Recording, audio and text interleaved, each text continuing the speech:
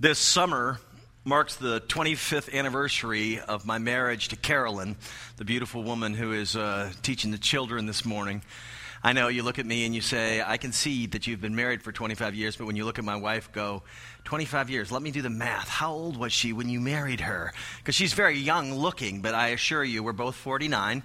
And so this summer is going to be a really significant time for us, a lot of milestones. We'll both turn 50, and we'll both celebrate our 25th anniversary. 25 years ago this spring, after 11 months of dating and 5 months separated by 1,000 miles, because I had moved to Florida right after we got engaged in Washington, D.C., we met for the final time in Raleigh, North Carolina, before we would say goodbye to one another and then get together a month later and be married. And this was a significant distance, the 1,000 miles, because this is pre-internet, this is pre-cell phone, this is pre-texting. If you wanted to communicate over 1,000 miles, you either had to pay $1 a minute for your long distance or you had to send a letter. And you didn't have any way to type it out, so you had to actually literally write it out by hand.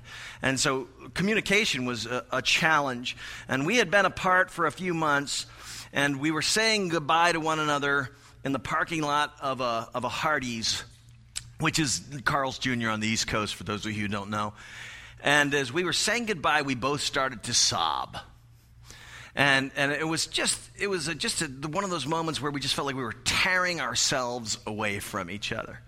And I'd never really experienced that. And certainly Carolyn, I was one of her first really serious boyfriends. And so this was a significant moment for us for really 3 reasons. These tears shed in the parking lot, I call them. One was that our tears and the pain we were feeling at being separated from one another showed us both how much we genuinely wanted to be together. And secondly, it was officially the last time we'd say goodbye to each other as single people. And then thirdly, it was officially the last time Carolyn cried when I left home to travel for a while. Since she's been married to me 25 years, when I announced to her that I'll be gone for 2 or 3 weeks, she's generally like, well, it's kind of a modified cheer. She's trying to be polite, but it's like, oh, thank the Lord, my high-maintenance husband is going away for a little bit. She loves me, but she has journeyed a long, long way with me, and for that I am grateful. That was a painful memory, but it was sweet in a sense. I mean, I wept halfway down the interstate for a half an hour, and I just found myself in this really bizarre place of being blissfully in pain. And if you've never really been in love, then you may not have any idea what that means. But I can assure you that it is a real sense that you love someone so much that they have the opportunity to harm you. They have the opportunity to cause you to miss them so much that you're sick to your stomach. Real relationships, love and real relationships, they inevitably produce these kinds of feelings if they're healthy. In our study in 2 Corinthians, the Apostle Paul is now expressing these similar type of feelings and thoughts of love to a church with whom he has had what we'd call a tense relationship. And if you'll listen to last week's message as a way of transitioning into this week's message, you'd know that he's going to begin our second chapter to this in the second letter to the Corinthians with effectively summarizing what he'd been saying, which is to say from verse 1, I made up my mind not to make another painful visit to you. I made up my mind not to make another painful visit to you. So he has kind of told them why, and that was really what we covered last week. And then he transitions to a couple other thoughts by saying, I had determined I was not going to do this again. Now, let me review for you his journey to this point. He had a pleasant visit to Corinth that you can read about in the book of Acts, where he started a church, developed some really great relationships. And then he left, and he sent his apprentice, Timothy, to deal with the Corinthians, and that didn't go so well for any number of reasons. So you had a pleasant visit, then you had a Timothy follow-up failure visit, and then Paul writes what's called a painful letter, hoping that they would respond. And they did not respond. Then he did a painful visit. So he's got a painful letter, a painful visit. Then he writes a second painful letter.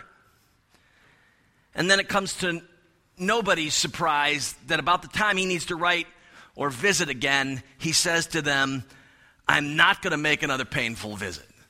This doesn't shock me, because I can tell you in many of the relationships, and I say this to my shame, many of the relationships I've had in my life, I abandoned ship well before the point where Paul is still enduring with the Corinthians. I would do like perhaps many of you. We wouldn't make it past the first painful letter rejection. And then it's like, okay, forget it. Never mind. We're not going to be friends anymore. I can't deal with this. Selfless love is what Paul is demonstrating to the Corinthians. His love for them is an enduring love. And unlike the love I have demonstrated to some over the course of my soon 50 years, it was not an attempt to try to quickly fix people. Paul could have visited Corinth. He'd have been right apostolically. He had the authority to open up a can, if you will, to go there and call out their sin and tell them what he thought and get really impatient with them. And actually, he opted not to do that. He opted instead to be patient and to let the Holy Spirit do his work on the Corinthians. Now, this approach requires some humility on your part and on my part. Impatient, harsh people demonstrate by their impatience and their harshness with others that they haven't really received as much grace from God as they think or as they need. Because what happens is they've not received a patient. They don't see themselves as needing patience. And so they don't see God as being. Or perhaps they're just sad people, and they just can't imagine God would be patient with them. And so they actually, ironically, become impatient with others. I've discovered that the harshest people in my life, and this is certainly true of the way I have treated others, are people who have not experienced a lack of harshness from God. As I mentioned last week, they haven't filled up enough in their soul with that type of love and that type of patience to be able to extend it to anyone. But because of his experience with Jesus, the gospel that Paul proclaimed bound him to the Corinthians in the same way they were bound to him. And so today I would like to take a look at these first 4 verses, and really verses 2, 3, and 4 from 2 Corinthians 2, to give us a sense of what we could learn about our own relationships through Paul's experience with the Corinthians. Got two thoughts for you today. Here's the first one. Paul needed the Corinthians.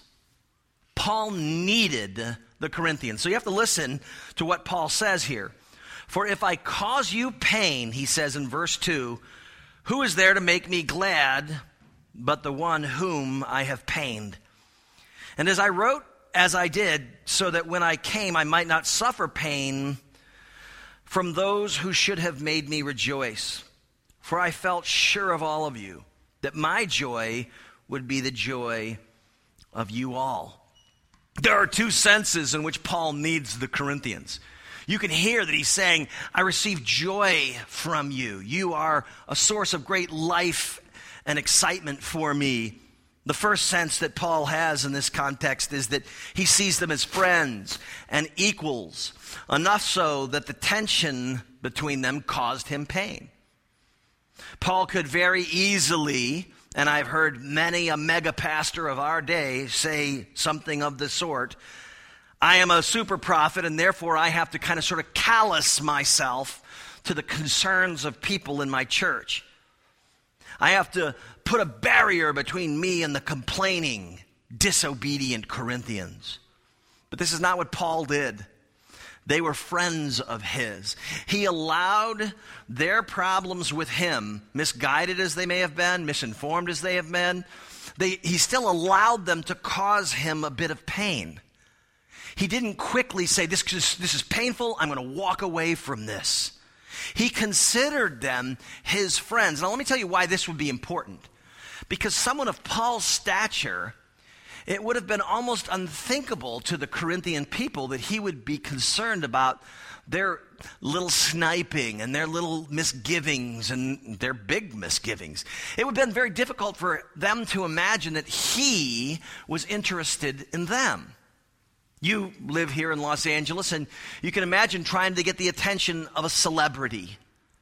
And if they actually did acknowledge you, you'd have to wonder, are they attracted to you? Is that why they're acknowledging you? Or what do they stand to get from you? Because they're always being picked at. You know, people want their money, they want their attention. And so if a celebrity actually stops to pay attention to you, that would make you think, wow, I must have something on the ball here. If you're a business person and Bill Gates stops in a mega seminar of thousands of people and acknowledges you and says, I know you. That would make you feel like $1 million. Well, this is Paul's stature in the world of the church in the first century. And the Corinthians would have thought, okay, he's Paul. He's kind of out there. He's kind of distant from us. They would need to know that he thought he was a friend to them. He needed them. They were friends of his. One of the guys that was in my wedding 25 years ago, I won't mention his name because it probably wouldn't be polite. I had a notion that he and I were really good friends. We knew each other in high school. We had very similar faith stories. My time with him as a high school student was really important to me.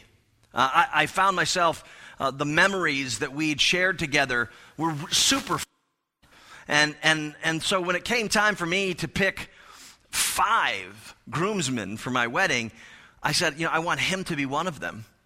And so he came and, and I really enjoyed him being there, and we laughed a lot. And then a year later, he got married. And I got a note, hey, we'd like you to come to the wedding. And I thought it was odd. I thought, okay, well, I'm not one of his groomsmen. And at first I thought, this sort of kind of feels embarrassing, a little bad, that I'm not one of his groomsmen. But my wife, my brand new wife, was telling me, hey, listen, don't read too much into it. Let's drive to the wedding. Maybe it's just a small wedding and, it could be just like a single groomsman. So I said, okay, you're right. I'm not going to feel bad about this. We get to the wedding and he has 9 groomsmen. I wasn't even in this guy's top 10. And it was ironically the last time we talked, because I was really embarrassed. I was like, gosh, I thought more of this relationship than clearly he did. And so Paul wants and really makes an effort to let the Corinthians know, you're important to me. Your behavior, your life, it affects me. You're important to me. Imagine what that would have meant to you and I. It's also supposed to depict the love and pursuit of God to them. That's the goal of a mature Christian. And here's the second thing for a mature believer to recognize. And that is that not only Paul seeing them as friends, but Paul needs them because of the value their relationships bring to his life. Paul is effectively saying, if I don't get joy from you in Corinth, I get it from no one. If I don't get it from you, I don't get it from anyone. Now, what is this joy, and why would it only be accessible through other believers? And this is really critical to see here. And that is that Paul is reiterating what he commented about what Jesus said in Acts 20. Paul says, there's more joy in giving than receiving. I get joy out of serving you. And if I don't have the chance to serve you, to engage with you, if I don't have a chance to be used by God to be a blessing to you, there's a joy that's missing from my life. In Acts 20:35, Paul says, in all these things I've shown you that by working hard in this way, we must help the weak and remember the words of the Lord Jesus, how he himself said, it is more blessed to give than receive. Now, I have a couple of quick life principles. I don't do a lot of life principles in the middle of a sermon sometimes because I feel very Osteen-ish when I do. Not that I don't love Joel. I'm so glad you're here today. This is my phone. So I have 2 things that, 2 thoughts, if you will, but I give you these principles because they actually come from the text. All right? And the first would be this: leading others is giving to others. So if you consider yourself a leader, but you aren't giving, you're not a leader. Leading others is giving. That's what it is. Time, talent, your treasures. If you consider yourself, I'm a mature believer, you'd actually look in the mirror and feel that kind of confidence. You'd say, I'm compared to other people, I'm mature. I would say, are you serving others? Are you giving to others? Do you give of your time? Are you uncomfortable at the level of which you say, I'm going to engage you? The whole notion of a mature Christian who's so into themselves that they just don't have time for other people. I'm so important. If the more inwardly focused you are, the less mature you are biblically. That would certainly be the case too with regards to your talents. Do you see the particular skill sets you have as yours to be used by you for you? Now, I'm not talking about not taking care of those closest to you, your family or your really good friends. I'm saying, when is that ever a sacrifice for you? See, people that are leading, they serve, and that's without question, Jesus would say that we can know where our heart is by where our treasure is. And so you can call yourself a mature believer, but if you don't give to God's mission in the world, and I mean of your finances, nothing I like to talk about a lot, but you can't get away from it in Scripture, we can tell a lot about ourselves by what we spend our money on. And if nowhere in your accounting you could ever get to a place where you said, look at how much I've given to God, or look at how much I've sacrificed for others, then you've got to start asking some questions about whether or not you're as mature as you actually believe you are. The second thought I'll have for you in this life principle is that love's only experienced by endurance. When relationships get tough, the tough get relating. How many conflicted relationships have you endured? I have to tell you again, this is not my finest hour. This is not the subject matter that I have found myself hitting home runs about. When relationships get uncomfortable for me, I tend to marginalize those relationships. Paul is not doing this with his people. I know that for many, this is what happens with their church experience too. They say, I'm enjoying it, I really like it, but then you hit that culture shock that we talked about last summer, 6 months or a year into your time with a particular church. Everything that you saw that was great now stinks to high heaven. The sermons that you used to love so much now have all of a sudden taken a right turn into crud. They're too long, they're too short, they're too shallow, they're too deep. The music, it was so wonderfully inspiring, and now it's too showy, it's too loud, it's too soft, it's too folksy. All of a sudden, and this is all of us, we can just get kind of cranky in our discontent. People don't love me, I don't love them, maybe it's time for me to move on. This is what we do. We don't endure very well. Now, I have to because I'm the pastor, so don't get me wrong. I understand I sympathize with you because I wasn't always a pastor. And when things got difficult sometimes, or a pastor and I would have a disagreement, or somebody in the church would be a source of irritation to me, I would likely move on. But I would say people see Christ's endurance in us in many ways. It's not just about church, it's about our relationships. Are we willing to patiently endure? You might not be able to tell by looking at me, but I ran cross country in high school. I was actually okay at it, so I can say that much. My senior year, I was in the best shape of my life. And I went for a run one day, and I went by a guy's house who lived about 4 miles from me, and I got him, and we ran for 3 or 4 miles. And towards the end of that 7 or 8 miles, I started to feel kind of high. And in my past, I've used some drugs, and so I can tell you that the experience was very similar. I started to feel lightheaded. My body started to feel stronger than it normally does. It was the first time I'd ever experienced what is known as the runner's high, a second wind. You are right there at, in my case, it was 8 miles. And all of a sudden, it's like I just started all over. And I ran another 4 miles. I ran a half marathon just for the heck of it. And I couldn't do it again. But that only happens when you train, A, and then B, you have to push yourself right to the edge of exhaustion before the second wind actually kicks in. You don't get to experience the runner's high if you quit at the first sign of difficulty. We know this verse.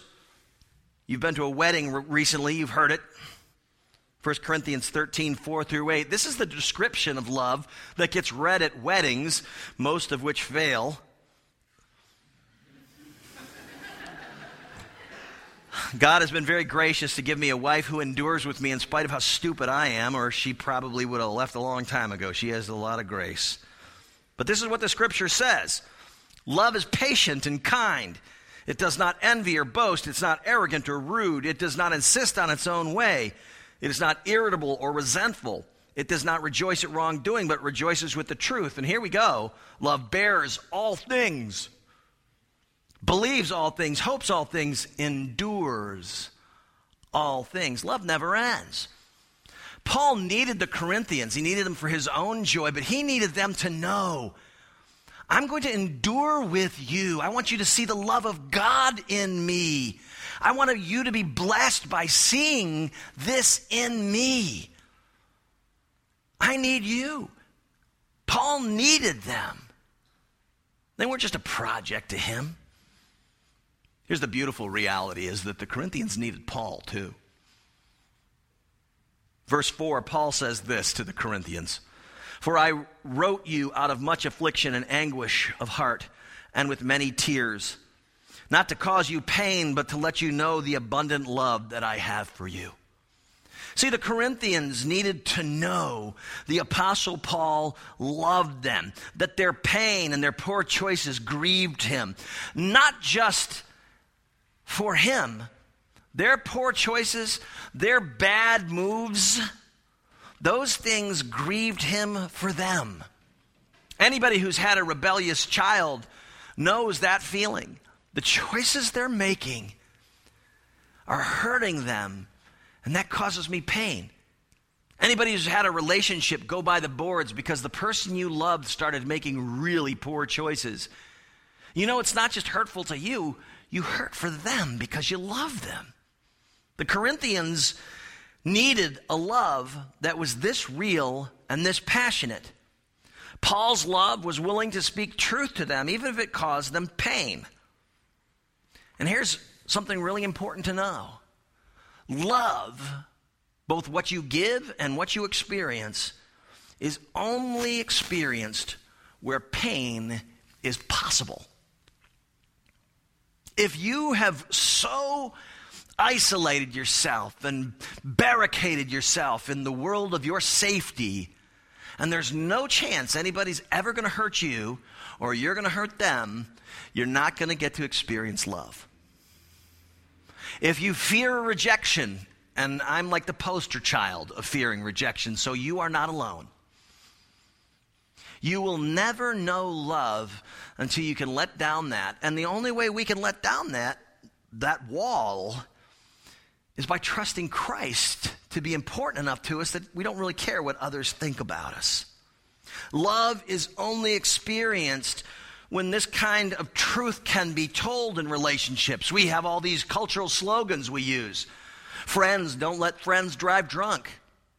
Well, I've rarely seen, as I mentioned last week, somebody who intervenes in the life of their inebriated friend or their drug-addicted friend. I've never really seen a lot of positive response to that. You've got to love somebody enough to say, I'm taking your car keys.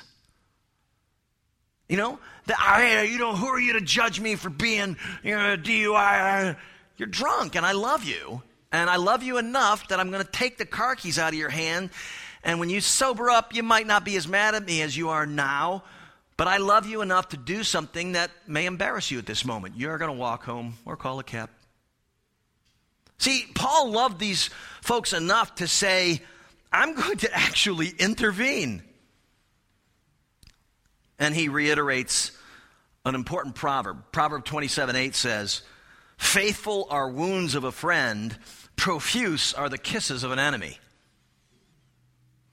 So if you got a bunch of people around you kissing up to you constantly and telling you how great you are, you're missing out on some important life lessons. See, if you can let people close enough to you, they may tell you some things that you don't want to hear, but are important for you to hear. In John 15, Jesus said, this is my commandment, that you love one another as I have loved you. Greater love has no one than this, that someone laid down his life for his friends. Well, first of all, you see that you have to start saying, if we're going to love like Jesus loved, then we're going to have to do a couple of things like Jesus did.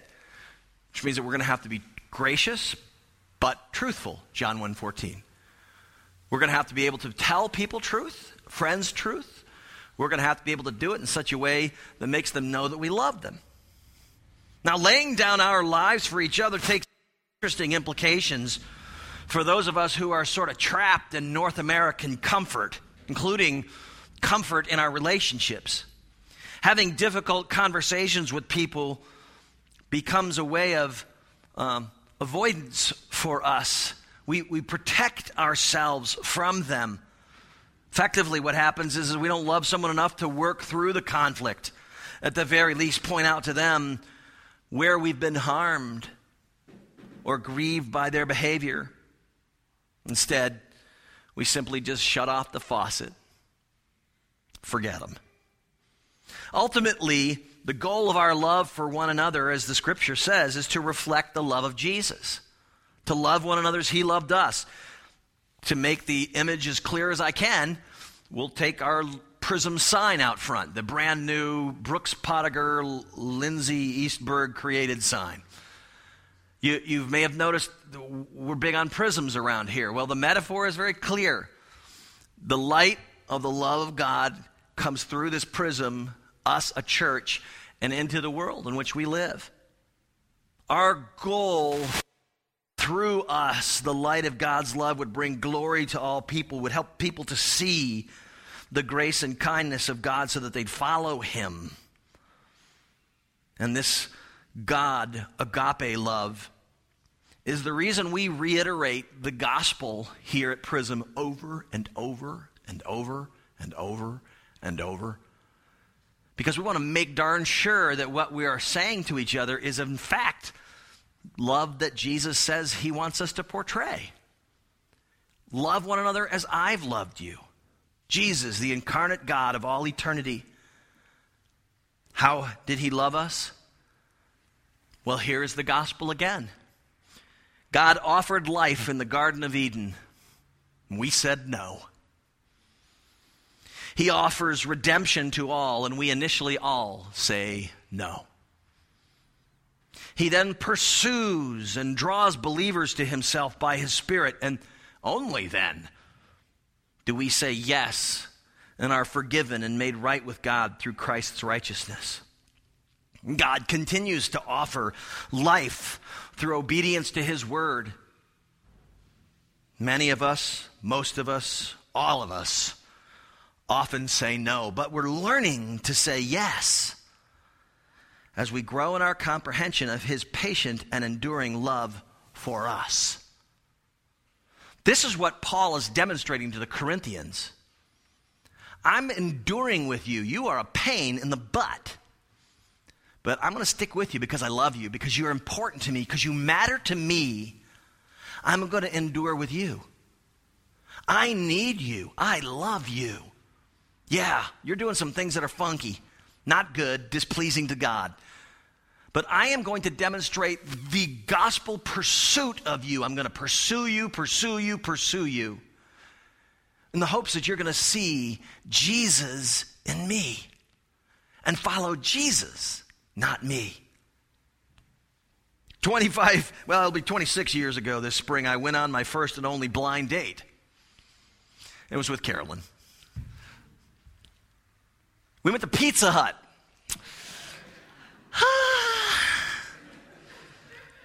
I'd love to tell you it was intentional, but I just only had so much scratch on me. And so, Pizza Hut was what I could afford at age 23. I was able to see very early on, though, that it didn't matter to my beautiful wife. My then soon-to-be girlfriend, soon-to-be engaged partner. I began to see that she didn't react like Pizza Hut, really, for her staying. That wasn't her thing. She engaged. We had a really good time with each other. And then so we set up a second date. And on that second date, she helped me distribute flyers for my lawn cutting business. This is not suggestions for you young single men in terms of how you lure young women into your web. I would encourage you that there's probably better strategies for that than what you get here. So don't put these up there in my life lessons category, as was earlier in the sermon. I would say, though, on our second date, I learned some things about her, too. She was willing to do that. I did not know that she was seeing both, a guy who was just really real and a guy who was hardworking. So she was looking for a guy kind of sort of like me. I wanted her to know that I worked hard. See, in this early part of the relationship, you're kind of showing what you're like. You're demonstrating what somebody can expect. Now, again, there's all kinds of challenges and difficulties, but the essence of relationships is that we demonstrate our character by what we do. The goal of the Christian mission is that through our character, people would see Jesus. This is ultimately what we're after here. And when we use terms like, I want to glorify God. What that means is that when people see you being kind, they go, oh, God must be kind. That person's really kind. When they see you being patient, they go, wow, that person's amazingly patient with me in the way they're dealing with me. This makes me want to follow God more. I'm seeing something in your enduring love for me. This is Jesus showing himself in us, and this is why Paul didn't go to Corinth again. It wasn't because he didn't have the right to or he was too chicken to. Paul was not avoiding pain, but instead taking another tack and healing a friendship and healing a relationship and pointing them to a God who wanted them to follow him. The Lord wanted them to be obedient followers of his. But the question is, how does one become an obedient follower? Is it just by feeling like garbage, by being beat around by somebody who's authoritative? We say it's when you get a picture of the overwhelming grace and love of God, it should, biblically, it does, cause you to want to love him more. And so the problem is not you and I and our unholiness. The problem is that we don't have a clear view of his holiness that would show us, wow, this is somebody who doesn't have to endure with me, but chooses to. This isn't somebody who is obligated to love me, but chooses to. See, it's his holiness, his wonderfulness, his majesty, his glory that should make us feel, I can't believe I got his attention. He loves me that much. That makes me want to follow him. This is what Paul is appealing to in the Corinthians. And I pray that we would see that in this church, that we would see the glory and grace of God in such a way that collectively we'd love each other well, we'd love our community well, and mostly all of that would go to us loving God well. Let us pray. Our gracious Father, we're humbled that you have so amazingly pursued us. You have gone way out of your way to demonstrate your kindness. Father, I pray that we would see you as deserving of all glory and honor, but at the same time, somebody who is patient. And that would cause us to love you. I pray that it wouldn't be about our crazy love for you. It would be about your crazy love for us. Your endurance with us would cause us to bend our knee once again today to say, Jesus, you are my Lord. For we pray in your name.